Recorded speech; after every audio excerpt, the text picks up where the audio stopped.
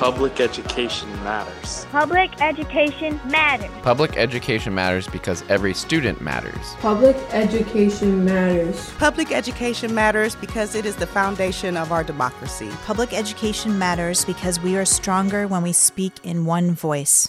Public education matters. Public education matters. Public education matters. Public education matters. This is Public Education Matters, brought to you by the Ohio Education Association. Welcome back to Public Education Matters and the first episode of this podcast in 2024. I'm your host, Katie Olmstead, and I'm part of the communications team for the Ohio Education Association and its nearly 120,000 members statewide. So many of those members these days are working their way through the rollout of Ohio's dyslexia policy. It's all based on a set of laws passed in 2021 that were supposed to strengthen supports for students with dyslexia through early screening and interventions and professional development to help educators help students with dyslexia thrive. In the state budget passed in 2023, there was some language that clarified timetables for when teachers in different grade bands would need to complete mandatory training. But it turns out some educators in Ohio say there's a lot more clarification needed when it comes to rolling out the state's dyslexia policies. And it turns out there's a lot of frustration over how these policies are being implemented in some places. That's what Natalie Gear has been hearing in listening sessions with educators all around the state this school year as she works with them on these dyslexia policy issues. Gear is a learning support teacher in Delaware City Schools and is a member ambassador with Ohio's New Educators, or ONE. She joins us now to help us understand what's going on with the rollout and what some educators say needs to change.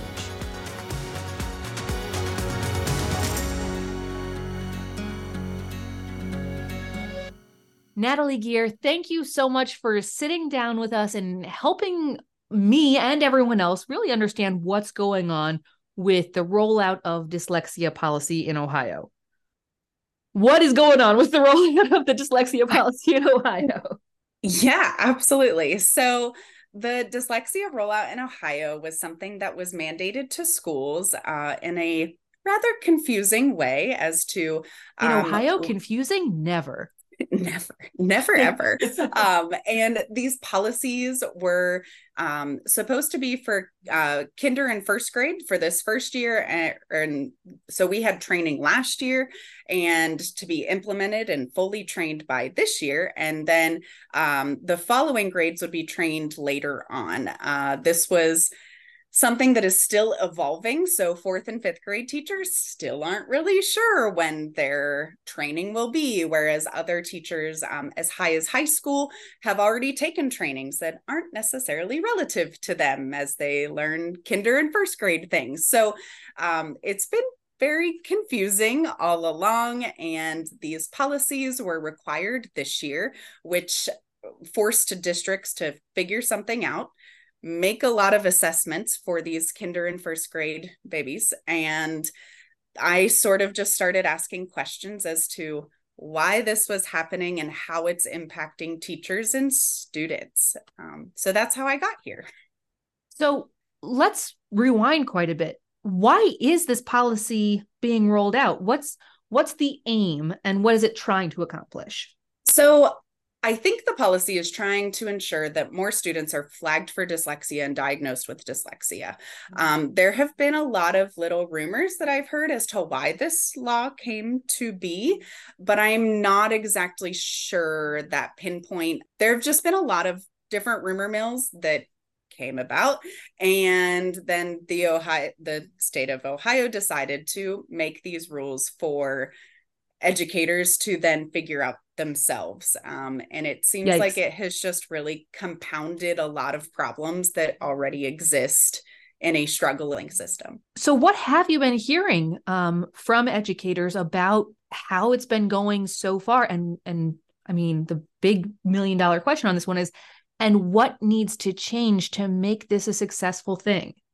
Yeah. So let's see. So I come from a district where we have administrators that are incredibly supportive and really work with teachers, which is relieving and what a breath of fresh air. And knowing that our district has such great support and administrators makes me wonder, how did other districts do this? Because it's not really going, it's been hard. We'll just say that. And I was at a new member event at a district in the south of Columbus, and I heard that there were intervention specialists that were required to watch these kinder and first grade like program or professional developments, and they weren't relevant. So these teachers were working in their rooms and feeling like their time was being wasted in another, wave of whenever teachers don't have time to waste. So at that point, I started asking questions because at my district, I primarily work with small groups of students, and I have had maybe a month worth of being able to actually work with kids because there have been so many assessments and so many just things going on. So, and then hearing that someone else down south wasn't necessarily using their time wisely. So it seems like it's been different in every district, and everyone has done it differently. And if there's different leadership within the districts themselves, it's been different building to building.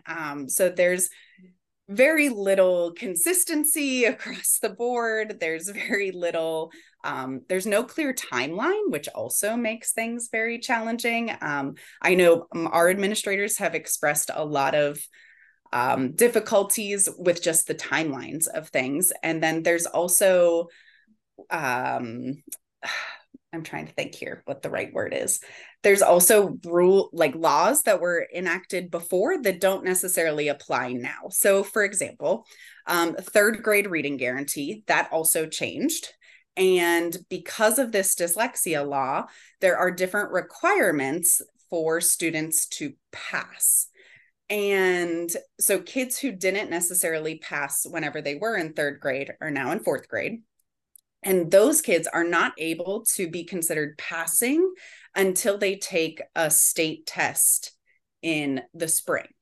Now, fourth grade assessments are graded differently, and they don't have the same breakdown as the third grade testing. So I'm assuming, which could be trickier, that they will have to pay to have the tests scored similarly to third grade so that those fourth graders get one shot to then pass the test again.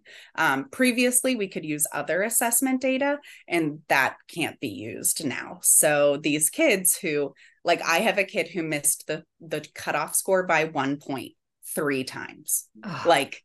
And he is such a hard worker. Like all the supports, all the things. Soapbox time. Like, we know that these standardized tests do not necessarily paint an accurate picture of a child's abilities or capabilities or proficiency. We also know the damage of the test anxiety why by the third time he's doing this. My goodness. So they also changed the scores that would then consider it. That could then consider as passing. So some of my students would do a lot better on like a MAP assessment rather than the OST. And now they can't use the MAP scores in fourth grade. They have to wait for that OST in the spring. And then it's that one and done shot. And it's just. Okay. So. Sorry, we really squirreled there. No, but no, actually, we're on this track here because I got to unravel the thread now that we started pulling on the sweater or however that goes. Does that test actually screen for dyslexia, which is what the law was supposed to do, or is it? Okay, so this is an audio only podcast, and so you can't see Natalie just waving your hands right now. Sorry, but explain, please, Natalie. Okay, so this law that was aimed at flagging more students really has just added more assessments in theoretically a lower stakes setting, but not necessarily with like a person that they know or trust. So for example, at the beginning of the year, we had to sweep the entire building. These kinder and first grade kinders are brand new to the building. They don't know what school is for a lot of them, which is a reoccurring theme that comes up in some of the interviews that I've done later. Anyways, we'll come to that. Yes. And so they are taking these assessments with a stranger, and they have to read left to right. Some are pictures, so maybe it's a cat, a tree, and a pig and a chair, and then they have to identify the pictures, and the way that they do this could theoretically then be aligned if they maybe don't track the right way. But for a lot of these kids, they've never seen, left to right coordinates, so that doesn't make sense for them to begin with. So there's a lot of assessments that's occurring in the beginning of the year. Those were required K-1. And we also did our second graders as well. And then these third graders had a different assessment that at this point, it doesn't necessarily tell us whether or not they have dyslexia, because we know if they're struggling readers, and this is just an additional assessment that's pulling them out of class and really just telling us different information that we already knew in other ways. And there are a lot of reasons why a kid could be a struggling reader that aren't dyslexia, right? Yes. There have been so many students that I have worked with that we just learned that their eyes weren't tracking the right way. And it's just like where you focus. And it was just because maybe one was stronger than the other. But I've had, I think, 3 or 4 of my kids that weren't passing assessments because they weren't following eyes the right way. Wow. Yeah. That assessment didn't tell you that, though. It just told you had a struggling reader. Yes. Okay. Yeah. Or a kid that's never, looked at text before. Right. Yes. And so you hinted at it a little bit, but in these interviews you're doing, you're hearing from a lot of kinder teachers who are saying, my kindergartners have never been in a school setting before. Let's hit them with a test right off the bat. Yes. So there's that, which is a huge problem. It also, so I was talking to, she used to be a first grade teacher, and now she's a literacy coach. And she has identified that they don't have enough people to do all the assessments that are needed. That is a similar trend in our district. And these assessments are telling these kids that they might potentially have dyslexia. However, these are also kids that have never been to school before. They haven't been to preschool. They don't have the bodily regulation, let alone be able to potentially look at what a letter is. And we have these kids that are already coming to us with such high needs that this assessment doesn't tell us anything like that. It just tells us that our kids need to be in school. If anything, they need preschool and supports for their families to be able to either drop them off or take them, or transportation, and food, just these basic needs. And it's really challenging to think that, a whole building could be dyslexic. And that's not actually what's happening. It's that these kids' needs aren't being met. However, they're being flagged because they're not where they're supposed to be, because they haven't ever been where they were supposed to be, because supposed to be is such a terrible term to begin with. Yes, absolutely. Because these kids don't have food in front of them. They don't have the adults are working whenever they're awake, and that just it doesn't help their development in the right ways. So school is their first time to get to know new adults and sit in a desk-like area. So I think it's really challenging to say, oh, these kids are quote unquote dyslexic, when really it's just, well, their basic needs haven't been met. So we can't do reading before we know what letters are. I do want to say, so a teacher in my district who works with some teachers in some districts within Central Ohio, and I guess they work with DeWine's education, the Department of Education, I guess, and they were saying that they were even trying to not change the test, but alter how the results were being read, because it flagged so many of their students for being potentially dyslexic. And some of that is also very interesting, because these are districts that have a lot more money and they have a lot more support. So, for example, in kindergarten, they have half-day content, and then the other half day is more structured play, where they have an OT and a PT and an additional kindergarten teacher that can push in and provide additional supports for gross motor, fine motor, and then the reading supports as well.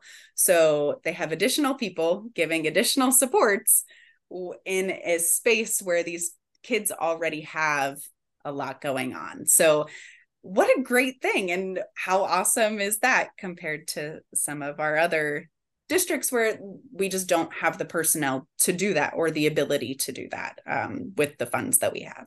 So here we are having repetitive conversations about things that really aren't, what's needed and necessary for the kids. And we are, again, adding additional requirements on a system that is already struggling so much.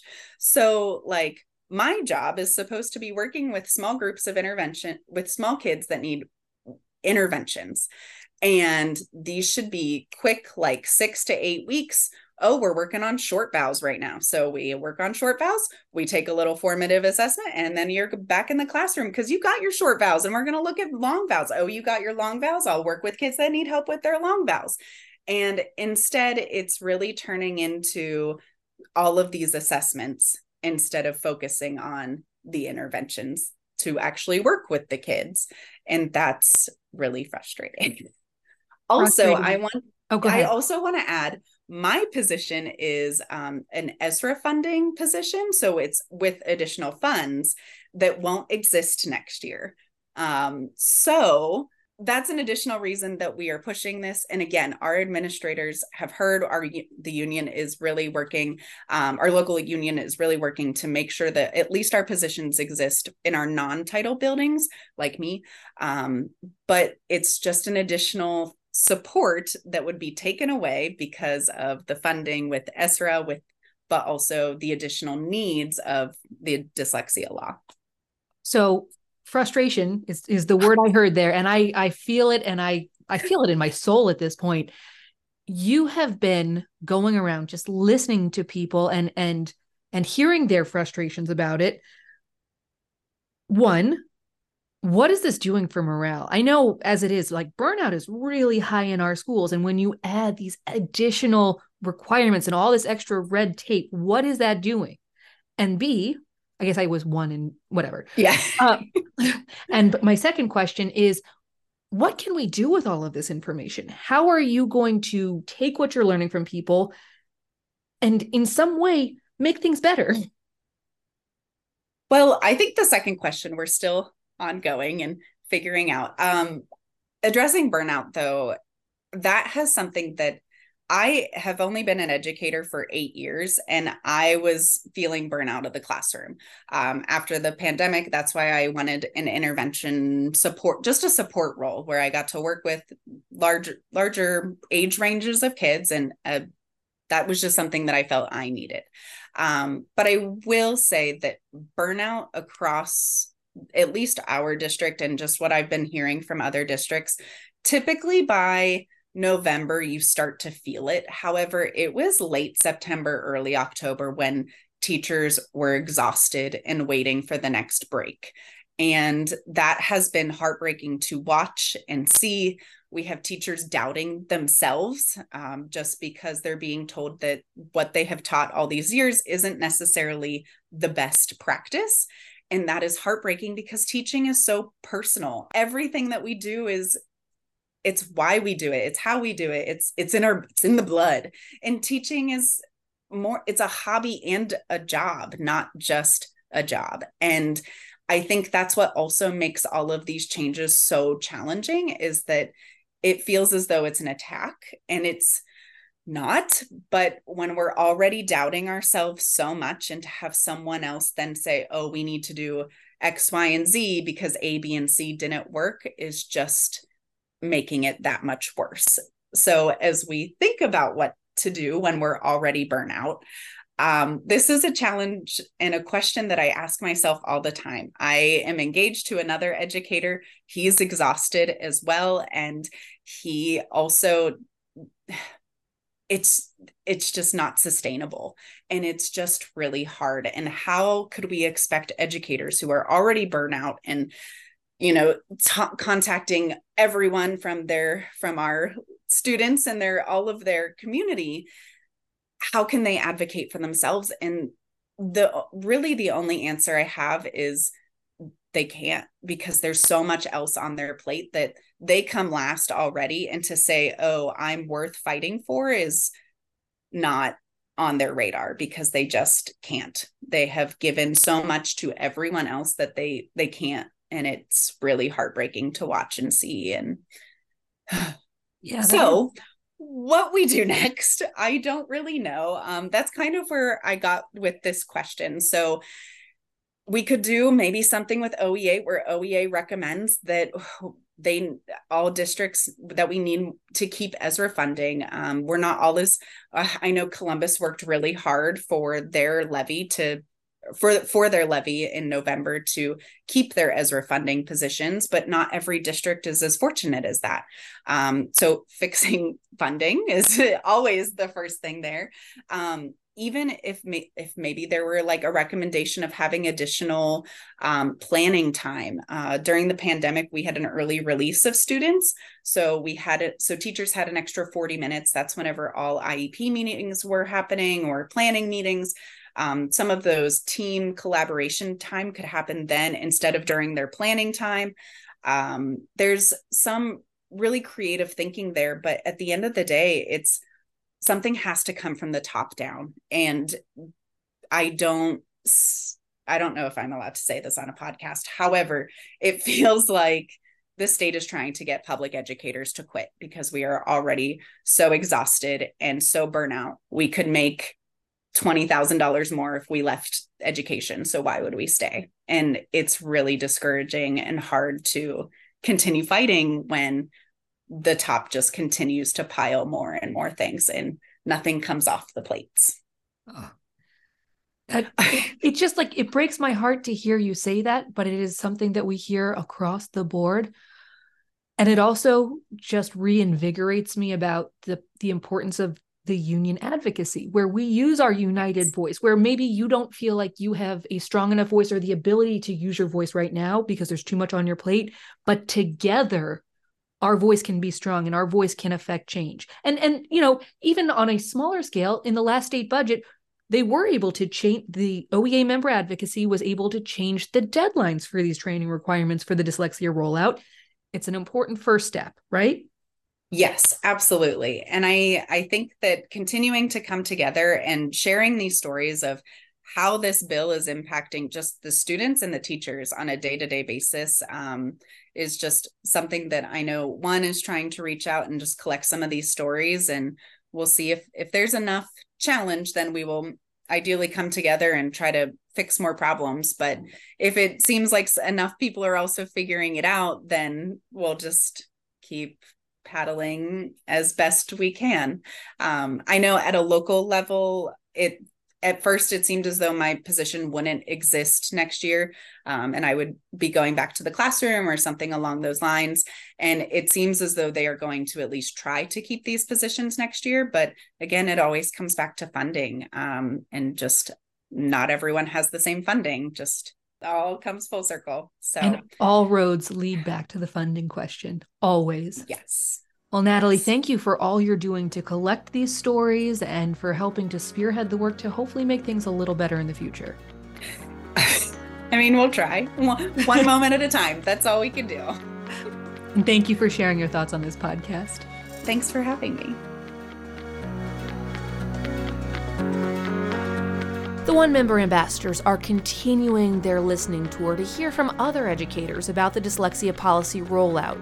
If you'd like to share your experiences, good, bad, or anything in between, please email Natalie Gear. Her email address is in the show notes for this episode. And that's where you'll also find the link to learn more about 4 OEA Educational Foundation grants that are available right now.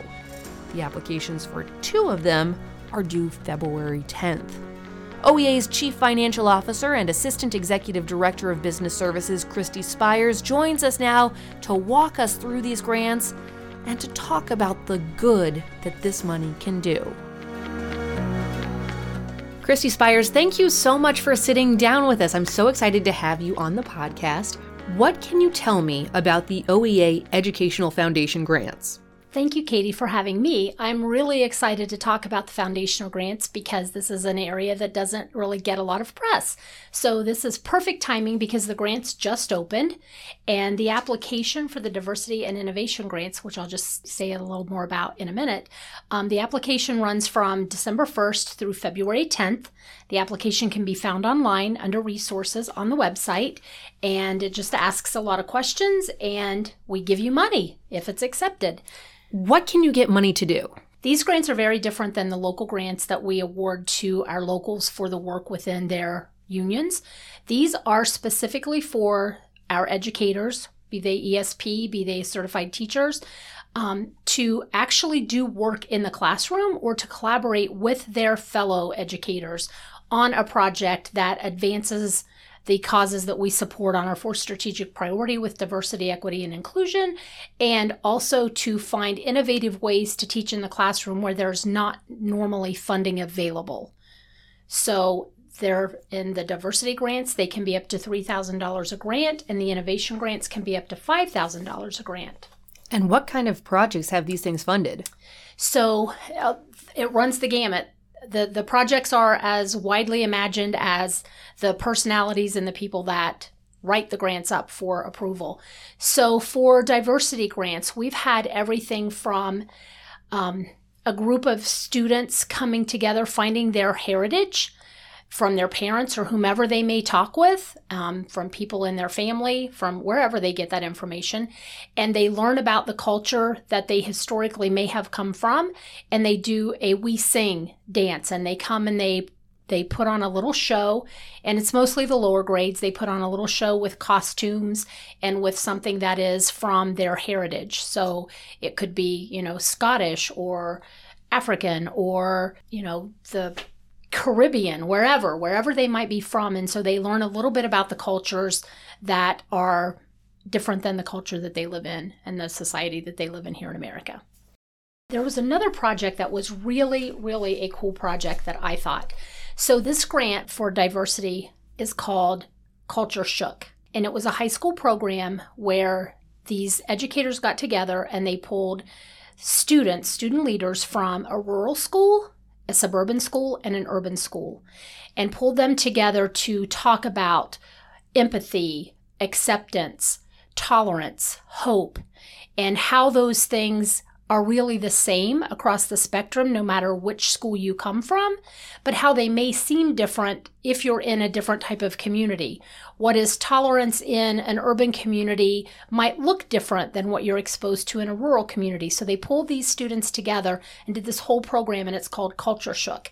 And I found that fascinating that they would, take this across a spectrum of students.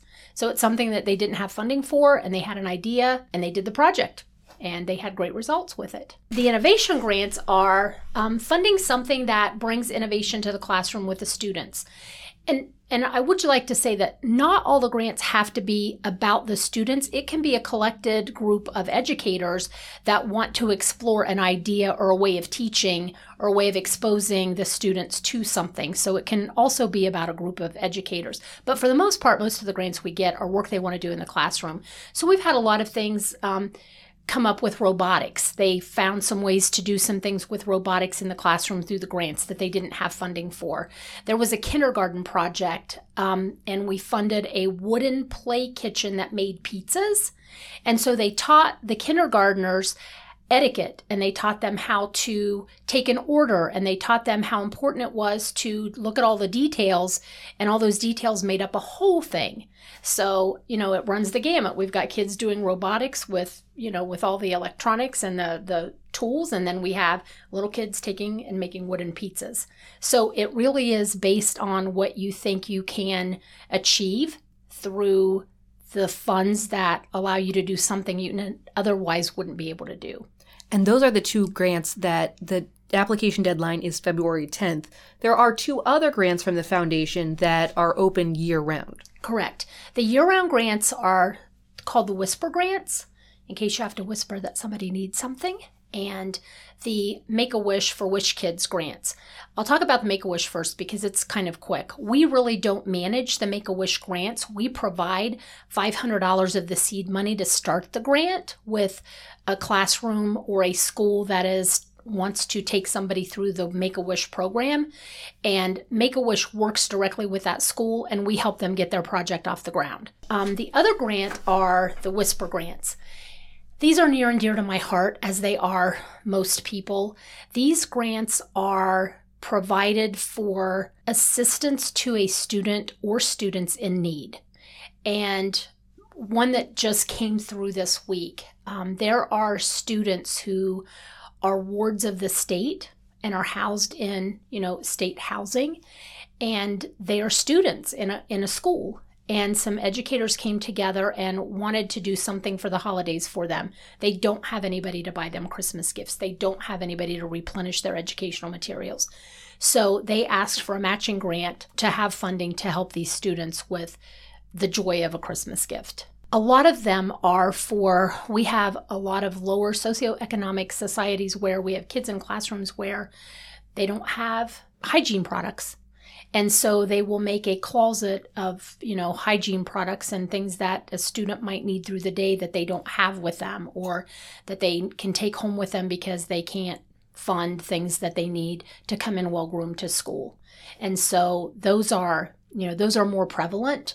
It's really just to help a student come to school and to have dignity when they show up in the classroom so that they're not otherized because they, couldn't comb their hair or they couldn't brush their teeth or take care of personal issues. So, and the fact that educators are looking at the child's total needs, that it's not just about meeting their academic needs, it really just drives home how much public education matters. In this case, public education really does matter to these students. Christy, thank you so much. Thank you, Katie. Glad I could highlight these. Again, you can find the links to learn more about the OEA Educational Foundation grants in the show notes for this episode. New Public Education Matters episodes drop every other Thursday this season. Until next time, stay well, and remember, in Ohio, public education matters.